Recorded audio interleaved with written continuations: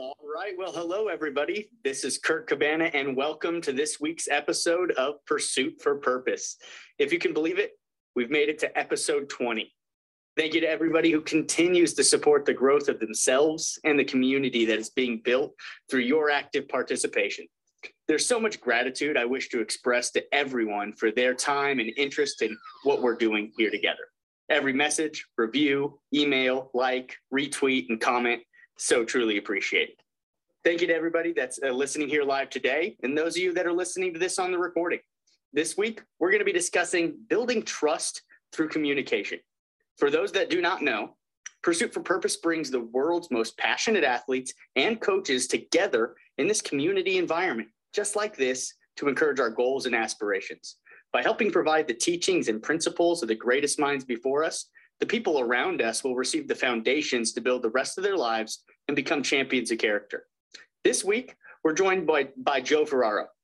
Joe is currently in his 23rd year as an educator, teaching English 12, public speaking, and creative writing. In addition to his work in the classroom, he's the founder of damngoodconversations.com, a company whose mission is to teach you repeatable ways to have the best conversations in your life and work.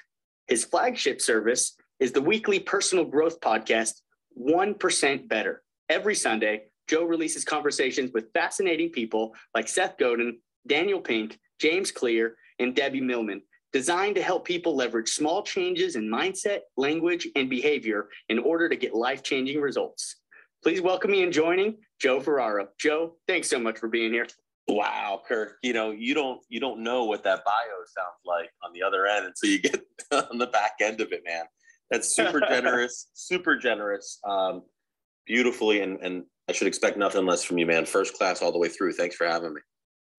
No, it's my absolute pleasure. And again, you're a person that I've been wanting to reach out to for quite some time. And I can tell you with a little bit of humility, I still get real scared on this end of wanting to reach out to people that I respect a lot and see what they're doing. And I've taken a tremendous amount of growth from the 1% podcast, and as well as just love what you're doing with Damn Good Conversation. So I really do appreciate you making yourself available today and being able to speak into the hearts and minds of anybody that's willing to listen here through this platform. I'll tell you what, if it encourages anybody, I will say that I won't say scared, but I will say the adrenaline is pumping, even here on a Twitter space where no one can see whether I'm having a good hair day or a bad hair day.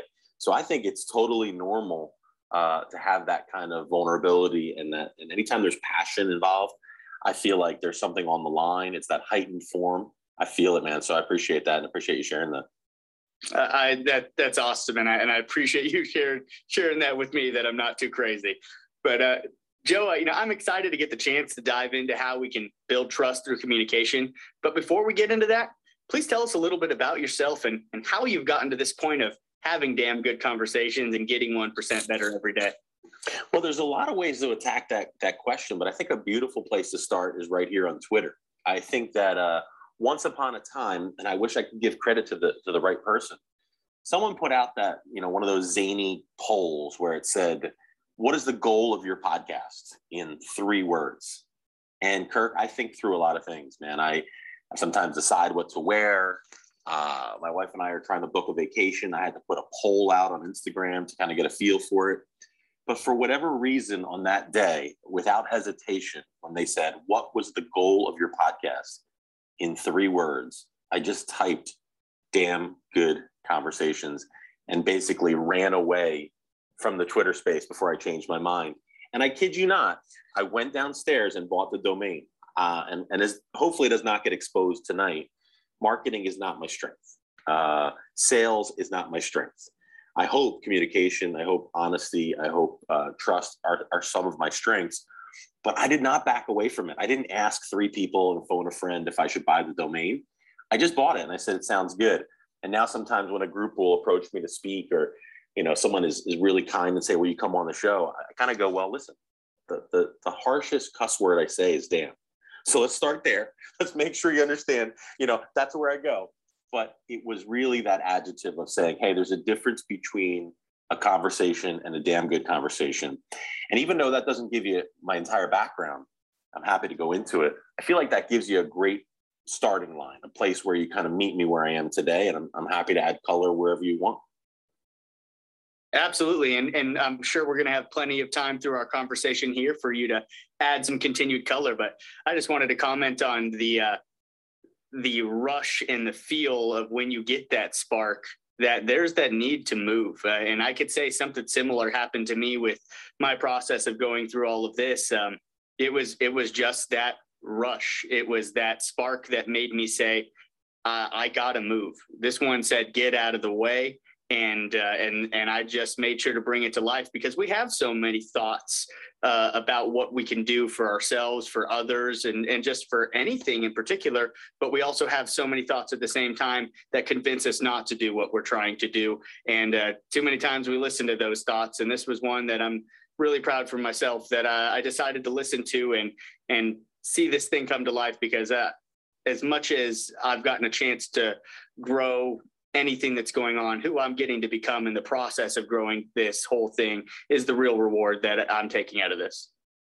Yeah, I can relate to that, right? 23 years in the classroom and you're still learning. You know, I find myself learning from students today. I mentioned on a recent episode that I've sought out a reverse mentor who's a second-year teacher in her 20s, learning what fresh eyes she could provide. And I see a lot of those fingerprints in your work, man. I don't know where you grabbed me first. Was it the awesome name? Like that's just straight out of the movies, Kurt Cabana? Was it, student of life, like my philosophy of just trying to learn from anybody, anytime? Was it father?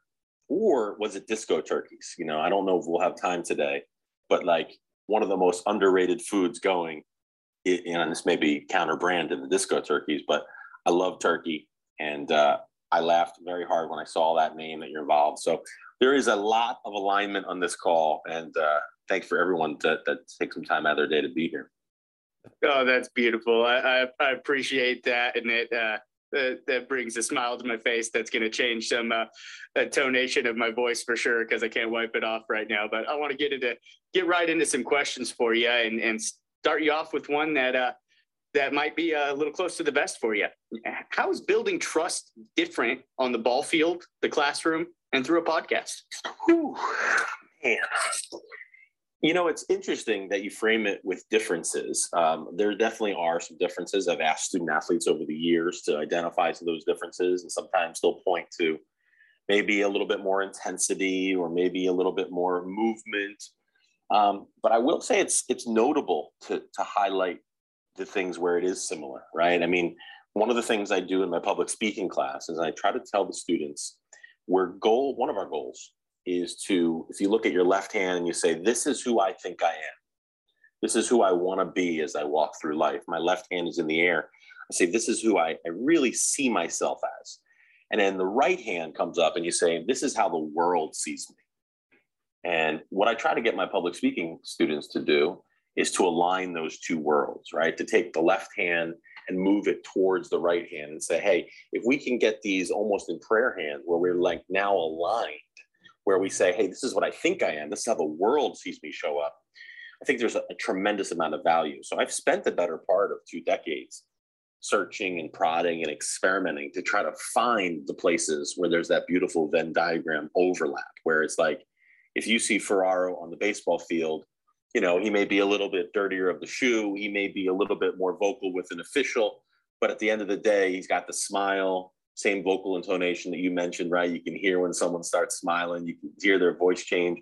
The energy is there, right? The Ralph Waldo Emerson, nothing great has ever happened without enthusiasm comes into play. And I think the alignment piece is there. The podcast is an interesting kind of side piece, because what I found when I moved to Brookfield, Connecticut, and my commute was going to be a little longer than a lot of my colleagues, because my wife and I, quite honestly, we're not that handy. We have some skills, but we can't really paint well just yet, and we don't do a lot of reconstruction on the house. We couldn't buy a fixer-upper. The only thing that's made the commute bearable, Kurt, is listening to 1.4 podcasts a day. I mean, I'm listening to a full podcast on the way down and maybe get started on another one, get halfway through a second one on the way home, and just kind of love that process. And then eventually started my own podcast where I could then really quickly put the lessons into my classroom for my students. So I guess if I'm imagining something visual, there's a lot of zigzagging, right?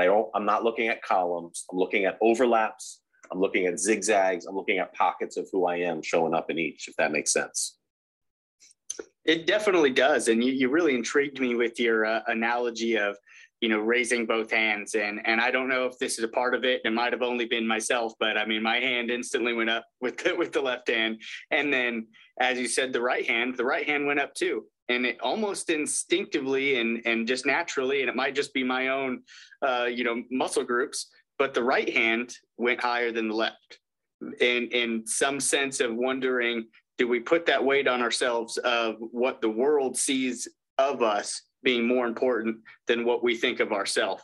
So I thought that was really interesting, but also do love the power of bringing those closer together and blending those two worlds itself. And also wanted to comment on loving the aspect of the commute, because we have the opportunity with commuting every day to turn our car into automobile university. And I love that aspect of getting to get an additional education just while we're in our car and our commute, and taking some intentional time for ourselves. I can't agree with you more.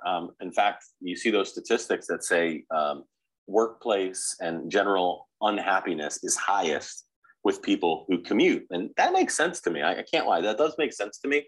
People that commute a long distance generally have some bad posture. I can plead guilty to that at times, right? Not sitting properly, all those things, grumpiness, traffic, the whole 9 yards. But the great equalizer is that automobile university you talked about. And I think for people that are here tonight, there's uncommonness amongst us, right? We want to learn on a Thursday night when we could be doing other things. And I think when you make choices like that, it doesn't make us better than someone else. It just makes a different path, and that's worked for me. That's awesome. And I do find that powerful as well too. And that's what I've, genuinely loved almost about the Twitter Spaces platform, molding it in within the universe of podcasts, because it's for those that are here right now that something tells them, hey, I want some information, but also, hey, it's available for those that need to catch it on the recording, because life, it presents it itself. And if you have the opportunity to have some fun today here on St. Patrick's Day, then why wouldn't you for yourself? But especially it's still being available. So again, I do appreciate everybody that's here in the space with us tonight. And to get to the, next little basic question for you, Joe, what does it mean for you to effectively communicate with another human being? Connection, right? I think communication as a tool to connect deeper, to have the best relationships of our lives. Sometimes I fall in love. I'm guilty of communicating, right? For communication's sake, for practicing the art. I think today I had some thoughts where I was like, there's still a lot of people out there that are on this journey struggling to communicate well, whether it's an email that maybe takes 2 or 3 responses when it could have taken 1, whether it's just a marketing message. I like communication for communication's sake, but when you ask me about what does it mean to communicate, I'm where my feet are. My thoughts, my heart, my mind are here with you in the audience. And I think you bring up a great point about people who can't be here tonight, but are going to find this 15 months from now. And the goal is to have an evergreen conversation because we connected. And I think that extends beyond the space, right? If someone wants to message me afterwards, 100% open. If someone wants to email me, if anything I said, you want to challenge it or ask about, all of that orbiting around the idea of connection is just a really, really attractive idea to me. Intriguing that you brought up that aspect of just a specific time frame, 15 months from now, because I got to say, in process of listening to different podcasts, unintentionally, I've never looked at it that way, where I'm listening to something that somebody had put out, well over a year ago, 2 years ago, 3 years ago, however long they've been on their journey, yet it found me at that time and it made the impact that it was supposed to make. So I think that's really powerful. Thank you. I mean, I appreciate that. And I will say one of my least favorite things about podcasting is this artificial construct that has emerged, that it's a 1-week journey. I mean, I had the pleasure of having author Mitch Albom on the show. It was almost 2 weeks ago that his episode came out. You work your whole life to study someone's work, You get presented with Tuesdays with Maury in 1999. You fall in love with the book as you're beginning your teaching journey. You land Mitch through a series of amazing events, and you put the episode out, and it's gone. But people, including some of the people in this room, have been kind to remind me over the years that you just don't know where and when an episode finds somebody.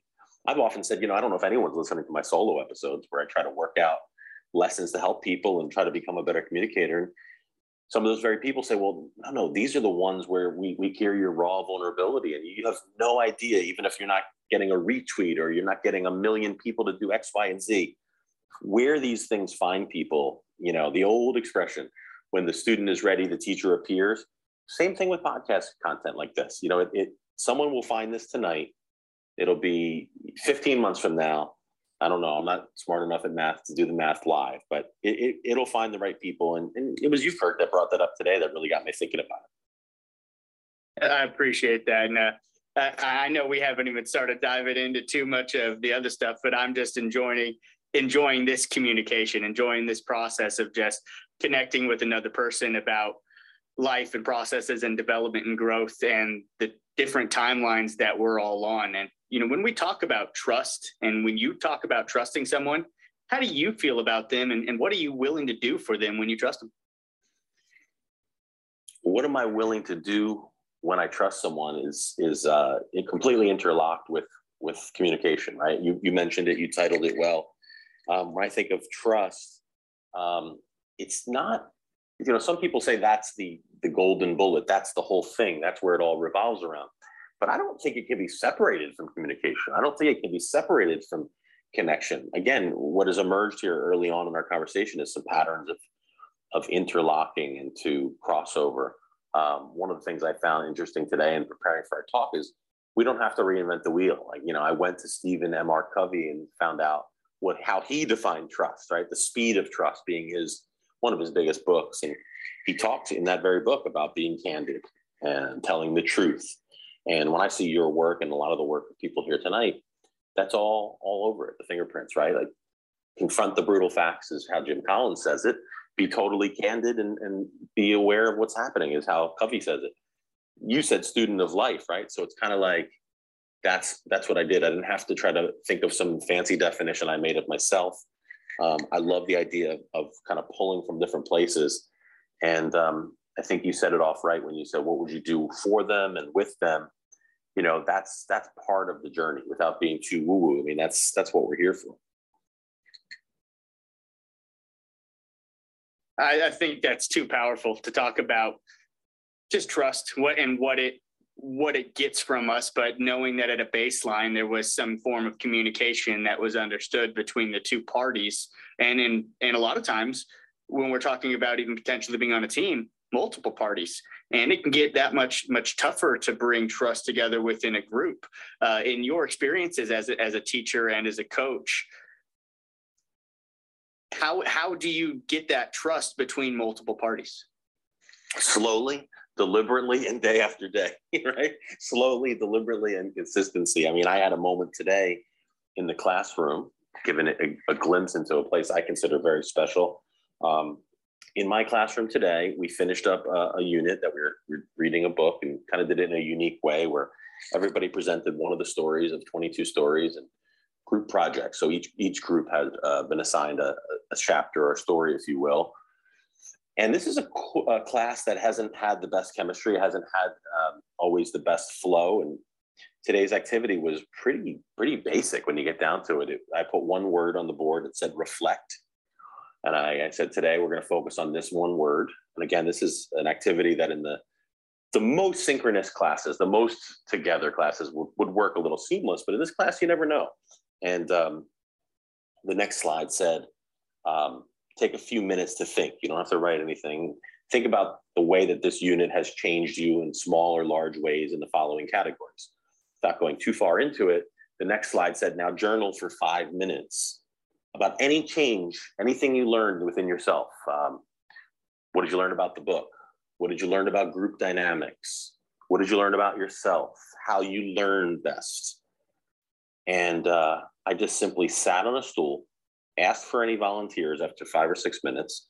One person volunteered, and it almost sounds like I'm making this up. Our quietest girl, English as a second language, goes first, brings up incredible points, including, I'm laughing as I think about this, including, this was a group project, but it was really an individual project.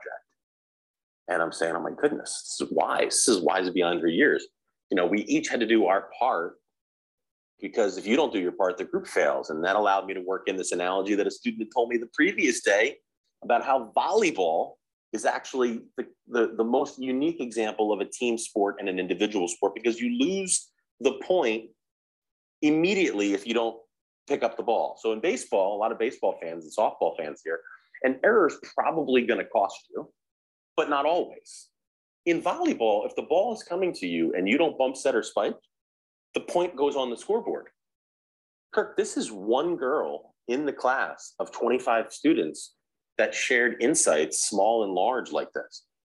And I sat back afterwards and I talked to my co-teacher and I said, I'm not sure what's happened here in the last 3 or 4 weeks, but we used to have verbal altercations in this class. And today, on St. Patrick's Day, when it's very possible that people could be quite literally dancing instead of student behavior, these young men and women are sharing something of themselves. And I can't pretend to take immense credit. I can't not take any credit, but I certainly am just kind of a vessel to watch what I would call like kind of a laboratory of trust, communication, and even purpose, right? Like how that worked and how that became to be. I hope it was worth kind of the long journey to get to that story, because I think that that's something that I witnessed today, and I wanted to share that with you. It really is worth it. And it made me think a lot by the way that you described it. Is we, as much as we love each team, each class that we get to be a part of, some naturally are better than others. Yet we still have to give all of ourselves to them to help them be the best of themselves. So because not every team's a championship caliber team, but that doesn't mean that you're not going to treat them like championship caliber people. And so I think that is very intriguing for you to see that growth within that class space over the past couple of weeks that can actually see that dynamic growth. And you even mentioned purpose, Joe. And I wanted to ask, what is your purpose? My purpose is to make an impact. It's funny because it's a word that means a lot to me. But I'm on a high school thread. I have some really dear high school friends who we recently went out and celebrated an accomplishment. And, rightly so, they made fun of me, right, for all the sincerity that I try to bring. And, I once asked somebody, well, my friends don't listen to my podcast. They're like, yeah, they're not supposed to. They're like your lifelong friends. They're supposed to make fun of you in a good-natured way. And, we could debate that back and forth. But to this day on the high school thread, they will say #impact, which is a tongue-in-cheek way of saying, like, Joe, you're one in a million. Like, you still, after 23 years, and I don't think I'm one in a million this way, but I think you could relate to the teacher. After 23 years, I'm still trying to figure it out. I mean, I'm not in any way close to coast mode, right? I'm there going, how can I impact one student today? And honestly, I'll be honest with you, I don't think one's enough, right? You always hear that, like, if I could impact one student today, it would be worth it. But Kirk, I have 100 students a day. So like, I'm not really good with 1% a day, as much as that's on brand for the podcast.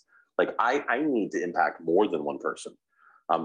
Maybe in our live space, if one person walks away, slightly change, that'd be great from a ratio standpoint. And maybe that 15-month horizon, someone finds this.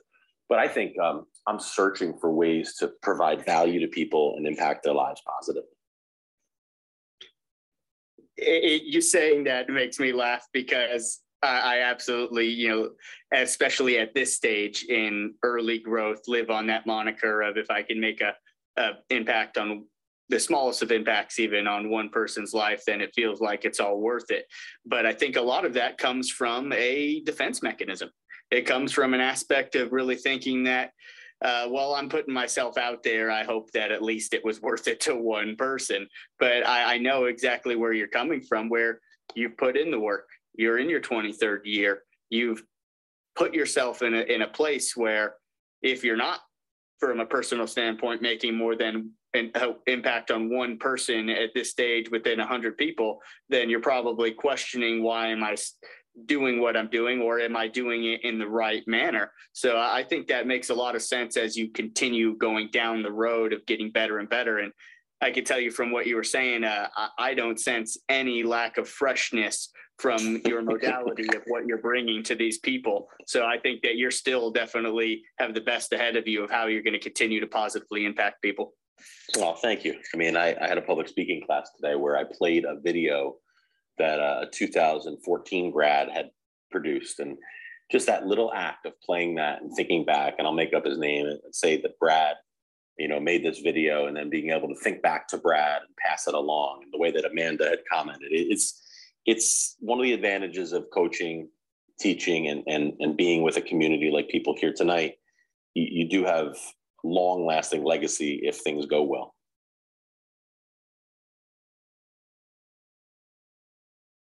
I wanted to ask kind of the flagship question of the conversation. How can trust be built through effective communication? Well, I will go back to what Covey and Collins and others said about the honesty piece, right? It's that, finding the way. So I think maybe a good way to think about it is like that blend of communication and honesty. So I'm a straight shooter. I just say what's on my mind. I have no filter, are not, in my opinion, effective tools of communication if one of the goals is to build community, trust, and make everybody feel seen. See, I don't see an adaptability in that, right? I don't see, and I think all of us in here have played for the old school coach, and I have the utmost respect for the traditional values and the work that he or she has put in to earn that moniker of old school. But I can't subscribe in 2022 to my way or the highway. I'm a straight shooter, so I'm going to tell you your hat is ugly. I just don't see that overlapping with trust. So I think there's a degree of skill that needs to be, or at least craft, that needs to be in there, Kirk, right? It's like, I'm trying to build trust, so I'm going to be honest. But that next layer is so often skipped, which is like, I'm going to treat people how they want to be treated. And I'm going to try to put myself in their shoes. And I'm going to use kind of the layering in of empathy to say, hey, I see how Kobe might want to be treated. I see how Robbie prefers to learn. A big kind of verbiage I see in my cohort that I'm fortunate enough to lead right now is people asking, how do you prefer to receive feedback? If you gave me 30 seconds and a pen, I could list 10 people who would hate that, right? They would say it's too much time. Just say it. Don't worry about other people's feelings. I got to say, I don't agree with that. I do worry about other people's feelings. I do want to build trust, and I want to do it with honesty all along, while being a communicator who takes pride in the way that the art of communication is dispensed.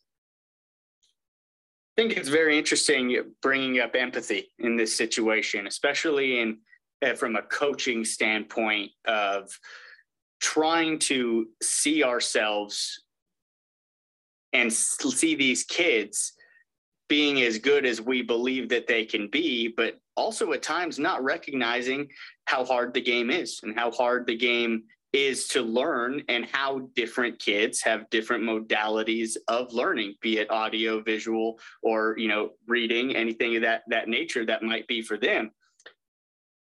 Are you aware at all of the curse of knowledge?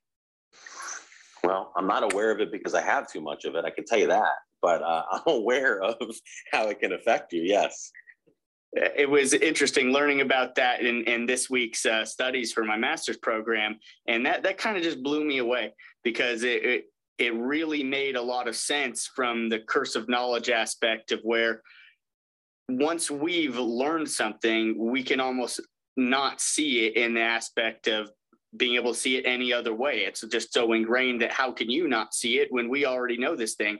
And it used the example of the tappers and listeners, of having people have to tap a song, and the listener having to guess that song that they're tapping, but the tapper knows the song and they're wondering, how can you not pick up on what I'm doing? But yet the listener has never heard it, has no idea. They just hear it as a bunch of noises and sounds trying to come together. So I see that as a very interesting aspect with communication and building trust, that if we're not clear in the understanding of where a person's coming from, how are they going to ever get that information? And then how are they going to trust us when we can't clearly and basically come to them on their level as a person?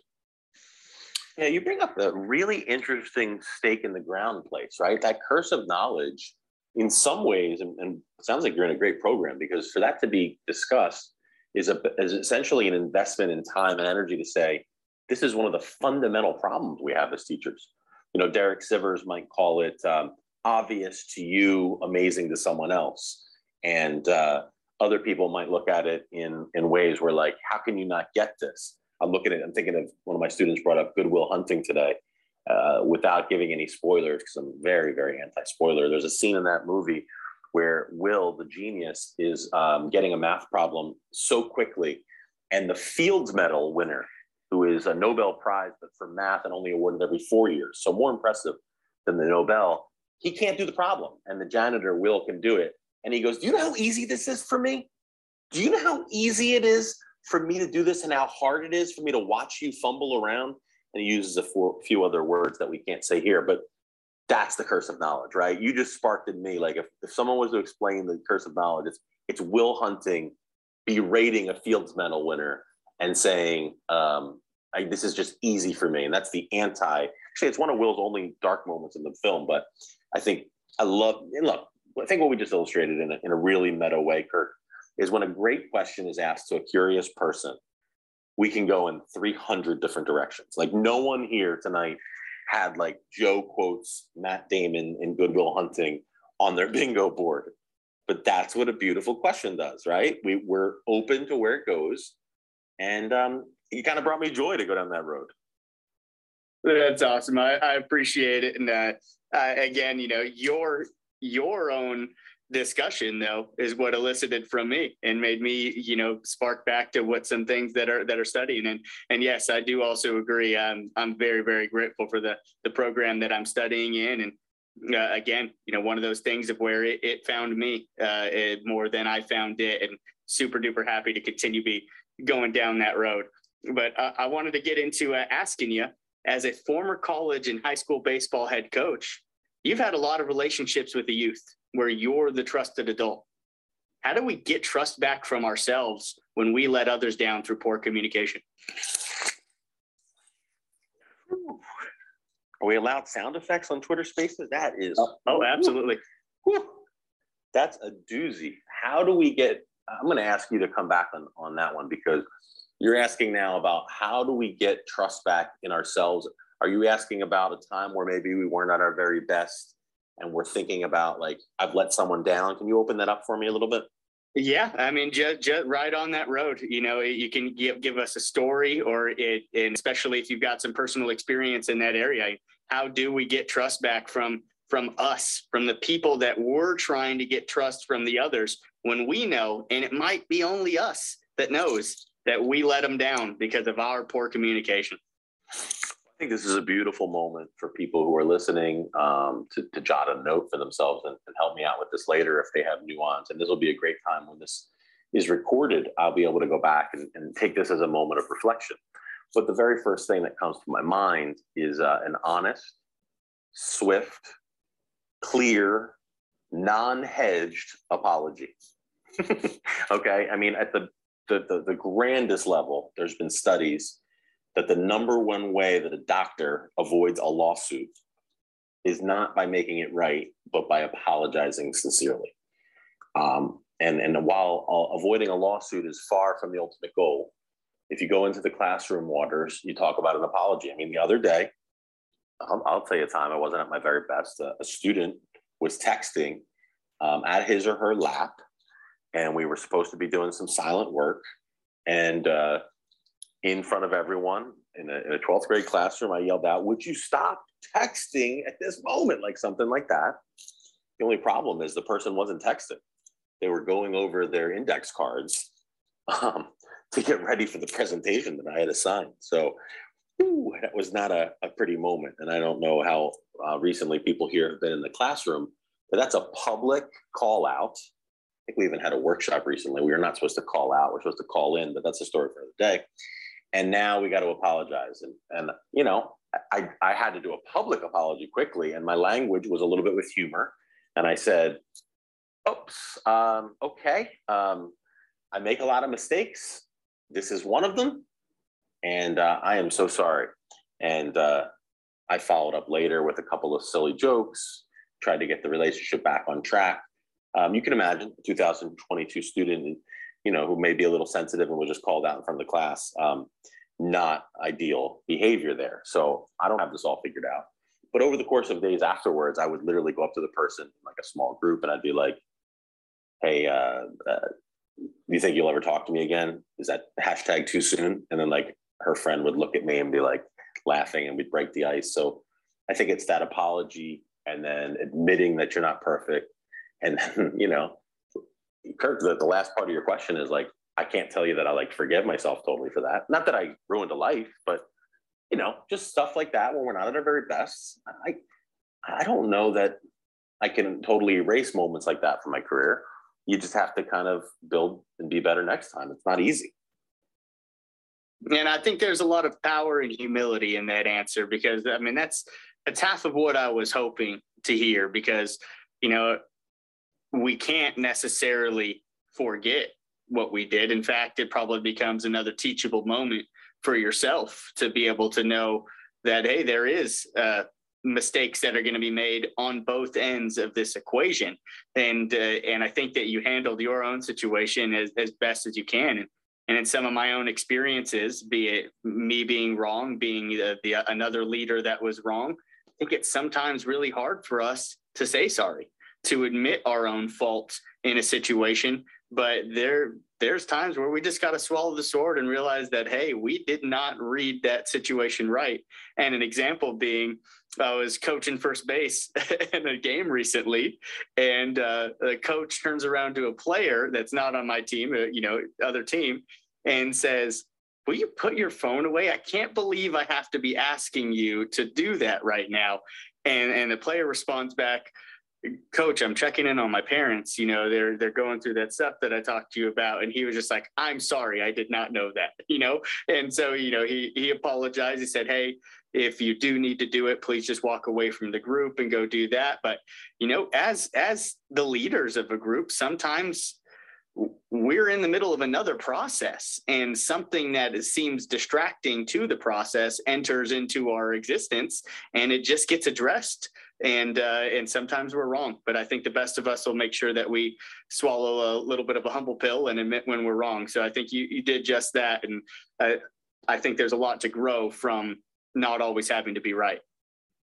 There's no doubt. I appreciate that symmetry there, man. It's the apology is not always easy. I find it, I'm going to whisper this, I find it easier to apologize to my students than I do my wife sometimes, but that's not what this space is about. Well, that's a good whisper moment for sure. Yeah. Hey, Joe, who are some effective communicators that have inspired you? Well, one of my life philosophies is I can learn anything from anybody at any time. And I wasn't blowing smoke when I said your lead up. For those listening, I DM'd Kirk saying this is like first class onboarding. Now, I don't know how you guys show up and ladies show up for Twitter Spaces, but Kirk does something that I think is really, really important. He really cares. And the way you can see someone cares is in a lot of different ways, right? It's in the details, whether it's a handwritten note or whether it's a Twitter space where he never once made me feel, you, Kirk, never made me once feel like I was going to be lost tonight. Like I wouldn't know how to log on, or like I wouldn't know what it was going to be about. So first and foremost, I put someone like you who's hosting this and taking time and preparing on the exact same plane as some of my communication idols, the only difference being experience and scope, right? So you look at someone like Seth Godin, who I've had on my podcast twice. What I love about Seth is he can tell a story about canoeing, and then the next breath, a story about juggling, the next breath, a story about a mason company, and they all intersect into his points. So I'll look at something like that from a Seth Godin. I may think of an interviewer like a Roy Firestone who can make Wilt Chamberlain cry, and I admire that deep part. I think my answer to your question is I want to try to learn what is the very best tool of every communicator that I could put into my own game, my own bag of tricks. I don't play golf, but I know that when you play golf, the really successful golfers have to have every club in the bag, right? You don't have a pitching wedge effective. You can't be great. So those are the names that bubbled up tonight. If you ask me that same question tomorrow, I may say I'm really loving this person. I mean, this week I showed a video to my students about Scott Ginsburg, the name tag guy, because I thought it would speak to a group of 15, 18-year-olds about how this man committed to wearing a name tag every day of his life. And it seems like a gimmick, but there's a deeper thought there. So those on this given day are the ones that I highlighted by name. But believe me when I tell you, there's people in this room who I could call out by name, who I think are just miles down the road of where I am in a positive direction for how they communicate, and I admire them. I love it. And I love the honesty and just knowing that where our brain is at that given time also dictates what we're interested in and what we're looking towards. So I think there's some real power in that. And I know you had given an example through, talking about some of our own poor communication, but in your experience as a coach, as an educator, and as a leader, how have you seen poor communication damage the trust between players, students, and followers? Severely, drastically. I think it's all in the face of like my favorite quote on communication. One of the things I wanted to share with the group tonight was, it's been said that the number one error of communication is the belief that it has occurred. It could be as simple as an email that says, as a reminder, we're doing X, Y, and Z. Kirk, there was no reminder. There was no initial email in that scenario, right? Like calling it a reminder is disingenuous. You knew we had a meeting tonight, Tommy. No, I didn't, because you didn't communicate that in a way that I couldn't miss it. So I think it can go a million different ways. I will give a nugget for coaches here. I connected today. I saw a video on Twitter. Many of you saw it potentially, of a young man hitting line drives in his living room. The kid had to be 2 years old. He was doing catching motions. He looked like a major league catcher. And I texted my former assistant, this kid could have bat fifth for half of our teams. This kid was stroking the ball. You'll see that probably later if you didn't see it already. And the reason I bring that story up, besides just the smile that it brought to my face, one time my assistant asked me, do you know how many emails you sent while you were the head coach at the high school for 3 years? And of course, I don't know the answer to that. I still have a Hotmail account, for crying out loud. And he said, 300. I said, excuse me? He said, you sent 300 emails in 3 years. And he was saying it as a good thing. Some of you may be cringing. And I think, listen, if we're getting technical, Kirk, I think he was counting the replies and the parents jumping in and the fundraising back and forth. But I don't care. In 3 years, the season's like a minute in the Northeast. If I sent anywhere in the neighborhood of 300 emails, one thing I can't be guilty of is not communicating. And I'll finish with this, that includes everything from what we're wearing the next day to something my good friend Sandro Prosperino once taught me. Tell the parents what offense you're running. Kirk, I told the parents in Westchester County, I just want to let you know, I don't have it all figured out. I make a lot of mistakes. But one of the things we're going to do a lot is steal third base. So I know I coach third base, and I know the parent section is right behind me saying this in an email. We are going to get thrown out at third. Sometimes we're going to steal third with 2 outs. That goes against the book. But what people didn't realize is we don't have that many guys that can hit a single against some of the pitching we're facing. So we're going to try to steal a run any way we can. The point being, I'm telling Mr. and Mrs. High school baseball on my own staff, this is what we're doing. Here's why we're doing it. I've done the homework. Not everyone will agree with it. Your Uncle Bob is probably going to call me an idiot. but that's how far I took communication in those days. And I think it's probably much needed, because I think we're in a time, and I know that was even potentially some years ago, but it's increasing, and everybody's just got to be plugged in because they want to feel that much more connected to what's going on. And again, to try to beat some of the other emails that might have made you have to send if you're getting berated in your email box of saying, why are you stealing third base? Maybe that was a way to save an extra less 300 emails a year for yourself. I wanted to. Sorry. There's no doubt. You're exactly right. A little proactive right there. So I want to turn the page towards the end of our conversation. We've got, 4 or 5 more, really important questions that I do want to ask you, but can I bring it a little bit to a sensitive subject a little bit? We're living in a time right now with just higher stress in schools and households in the world, and even in the media and social media, the lack of understanding of who to believe and trust. And it's made it harder and harder for kids to trust adults, just even people in general. Have you ever been in such a situation with a player or student? And, what could you or have you done to build trust in these really fragile situations that kids are having outside of your own setting? Sometimes trust can be built in a team setting, and sometimes trust can be built in an individual setting. And I think the right time, right? Dan Pink says everything is timing. Some people say timing is everything. But I think, even my good friend Kevin Wilson always talks about, those 5-minute conversations are so vital, but when do they happen?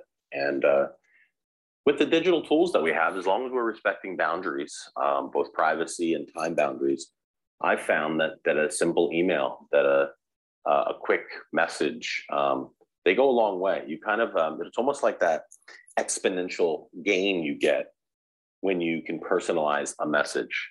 So I think one of the tools that has been very effective for me over the years is to just connect with someone individually and see them for something other than the subject matter. So if you tell a baseball player that you really enjoyed his clarinet recital, that actually could carry more weight than I love the way that you knocked that run in. And if you tell an English student, man, it was really cool what you did for that 7th grader in the hallway. I think that can carry more weight than saying, your essay is incredible with the way you use semicolons. But I think a big, big piece is like that combo platter of honesty and vulnerability. I had a student today. I was dressed up for St. Patrick's Day. I made some fun of myself, and I had this is going to be a disturbing image for some of you listening, but I had mint green Lululemon joggers on today, folks. You got it. And in my public speaking class, I had a senior who said, "Where did you get those?" And I said they were on clearance at Lululemon. And she said, "Why?" And I said, "I don't know. Like I didn't. They were on sale." She goes, "No. Why did you buy them?" And I mean, 23 years later, I think that right there. I think the difference between being able to laugh in that moment versus choosing to be like, I don't know, no one in this group would do this, but like we've all met a teacher or coach who in that moment would pull a power play instead of laughing at him or herself. So I actually just loved it. And it made me realize that like those minor moments of what I would call like artificial conflict, they go a long way, right? When you know the boundaries, and she knew she could tease me there, and she knew I would probably laugh at it, and she was honest. Like you're seeing in that moment a two-way exchange of honesty, vulnerability, and it was awesome. And again, somewhere along the line of this conversation, you asked about that podcast teacher blend, and you just saw it, right? Like I share that with you. It happened today. And the richness that I've gotten through my career is better than I deserve. I mean, stories like that, they don't go away, even small as they are.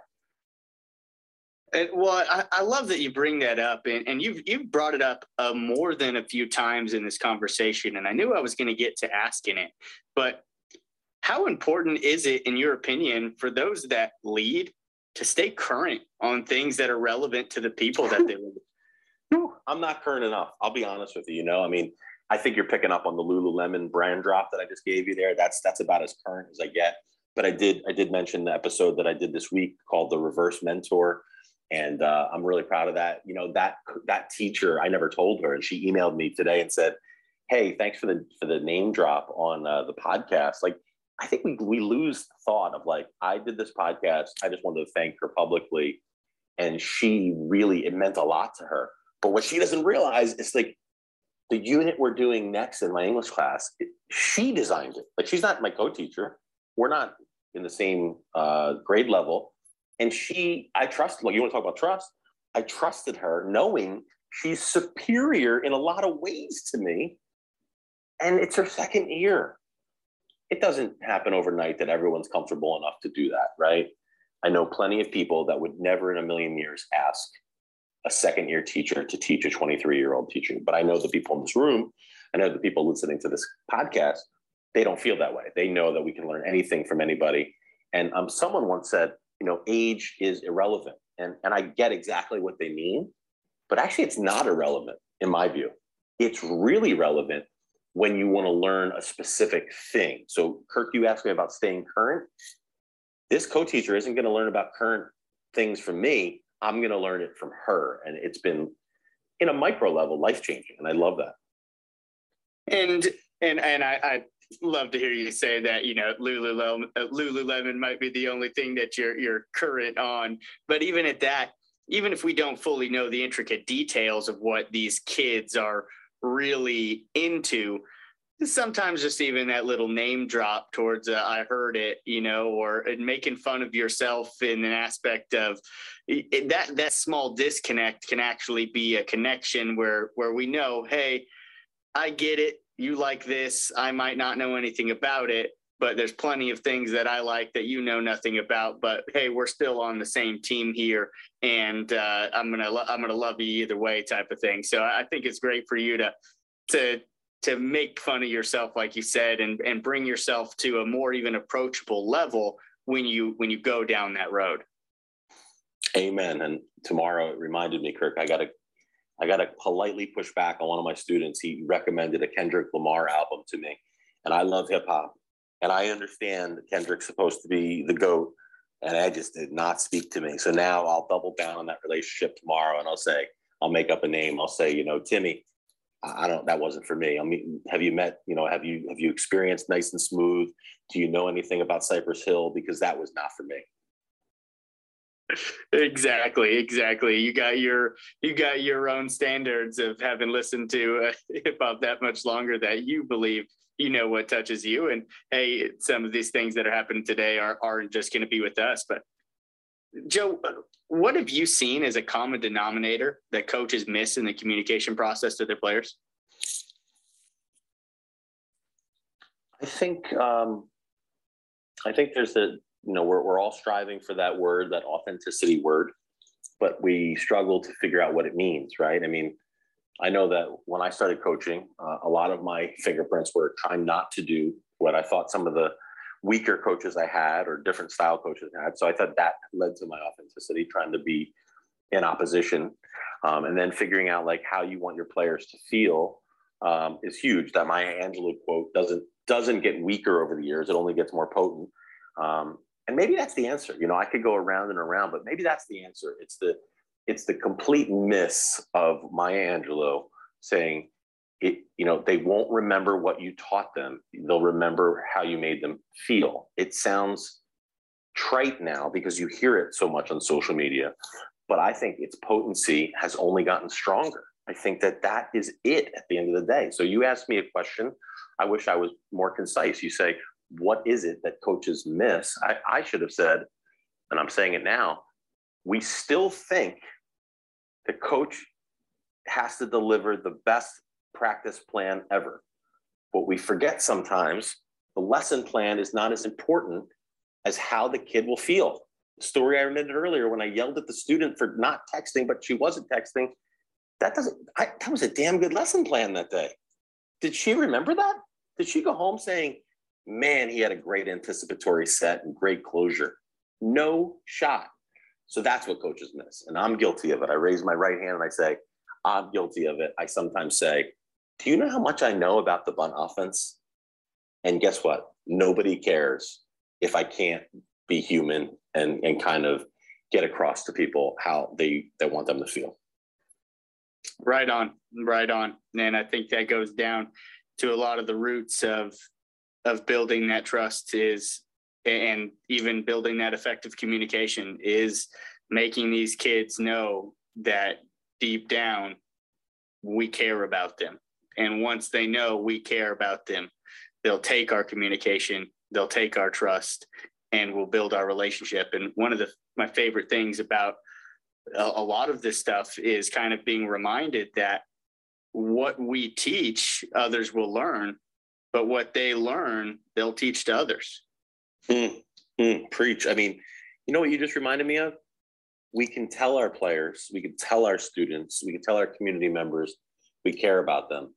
But just like the great writing tip, show, don't tell. I can imagine times where I've shown my players that I care about them by my words and by my actions. And that goes a long way further than me standing up in front of the bus and going, I care about you guys. Don't you understand that? You know, the late Augie Garrido style, he had some beautiful moments. He had some moments where he was telling them how much he loved the game. Well, we've all been guilty of that. But I think showing them like he did so often and like we do so often is much, much more powerful. Awesome. Joe, I got one more question for you, and then we'll get you on out of here. Again, I'm really appreciative of your time tonight, but the youth are exposed to there's more and more younger ages. Are these kids, in your experience as a high school teacher, ready earlier for preparing them for the real world? What are we not communicating well enough that we should improve upon? Something I do in my classroom when I think about this real world conundrum, and I think it, quite frankly, earns me some points with them, is I acknowledge that we're currently in the real world. I say to my students, this is the real world. You have big and small problems every day. So you'll never hear me say to my students, when you get out into the real world, things will be different. What I will say is, the world outside of room 207. The analogy I sometimes draw for my students, and I think it applies big time on the sports fields, is we often think that the classroom is the game, right? When in actuality, the classroom is the practice. The game is outside of room 207. So, if you think of a scrimmage, I used to love scrimmages because they had the heightened form of the competition and practice, but there were no quote unquote consequences. I mean, granted, coach was lying to you and saying it didn't count on your playing time. And then if you struck out once, you went to the 9-hole. But in theory, there really wasn't anything formal at stake. Well, that's the thing in a classroom. A classroom is supposed to be a laboratory, a place of experiments, a place where risk is not only allowed, but encouraged, failure warranted and wanted. And then when they get outside of 207, the stakes are a little higher, to kind of come full circle. If you can't have difficult conversations in room 207, what chance do you have at the diner or the bar or the banquet? You just don't have it. So I have to give my kids a service of being able to facilitate those conversations that matter so much to them in the classroom so that they can have them outside the classroom. Real life stuff, and really helping these kids with that transition. And I think that's powerful. I wanted to take us towards out with an actionable request. And then I'm going to respectfully borrow something I loved from you, Joe, and I want to make sure to give you the last word. But let's build on communication this week. Let's take some personal notes this week on relationships that you have, that one side of the relationship is just not being as effective as possible.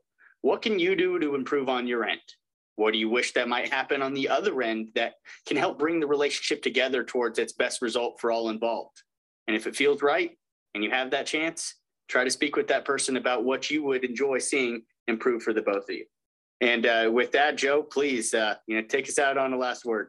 I mean, this is an incredible Twitter space. I mean, if this is what's promised out there in Twitter spaces, I need to be involved more often, or maybe it's just the people in this room and you, Kirk. And so I just would be remiss if I didn't mention that. I'm going to leave people with, I don't know why I mention them so much, but Seth Godin's words on how to define a difficult conversation. I've had some personal conversations this week with high school friends And I've basically tried to extend them this, and I'll extend it to you. One of the simplest definitions that I've ever heard on difficult conversations is when you want more than one thing at the same time, right? Everyone here tonight has something that they would love to communicate tomorrow, just as you asked us to, but yet we want to save face. We want to communicate, to the people in our group that are talking while the moderator's talking. I'm thinking of a workshop based on real events in my life, but we also want to keep our colleagues thinking that we're not jerks. We want to add discipline to our child's life, but we want them to like us. The examples go on and on and on, but I think this week, if we could figure out how to navigate those difficult conversations, and we certainly could do an entire space on that, I think we'll be doing ourselves a huge service. And I hope you could hear in my voice tonight that this was an absolute joy. And, it's one of those times flew by, and I would love to share another conversation with so many of you. Joe, I'm too grateful for your time today and breathing some knowledge and just some power into a lot of our hearts and minds tonight, and anybody else that'll get a chance to hear this conversation. Thank you to everybody that's made themselves available for this conversation tonight. If you missed any portion of it, feel free to catch it on the recording that'll be posted on Pursuit for Purpose under Apple Podcasts or Spotify, either way, or the recording that pops up through Twitter Spaces. Guys, I'm too appreciative of everybody that keeps pouring into this community, and this is all for you guys to continue finding the best versions of yourself. So thank you for tonight, and I look forward to chatting with all of you guys next week. Take care.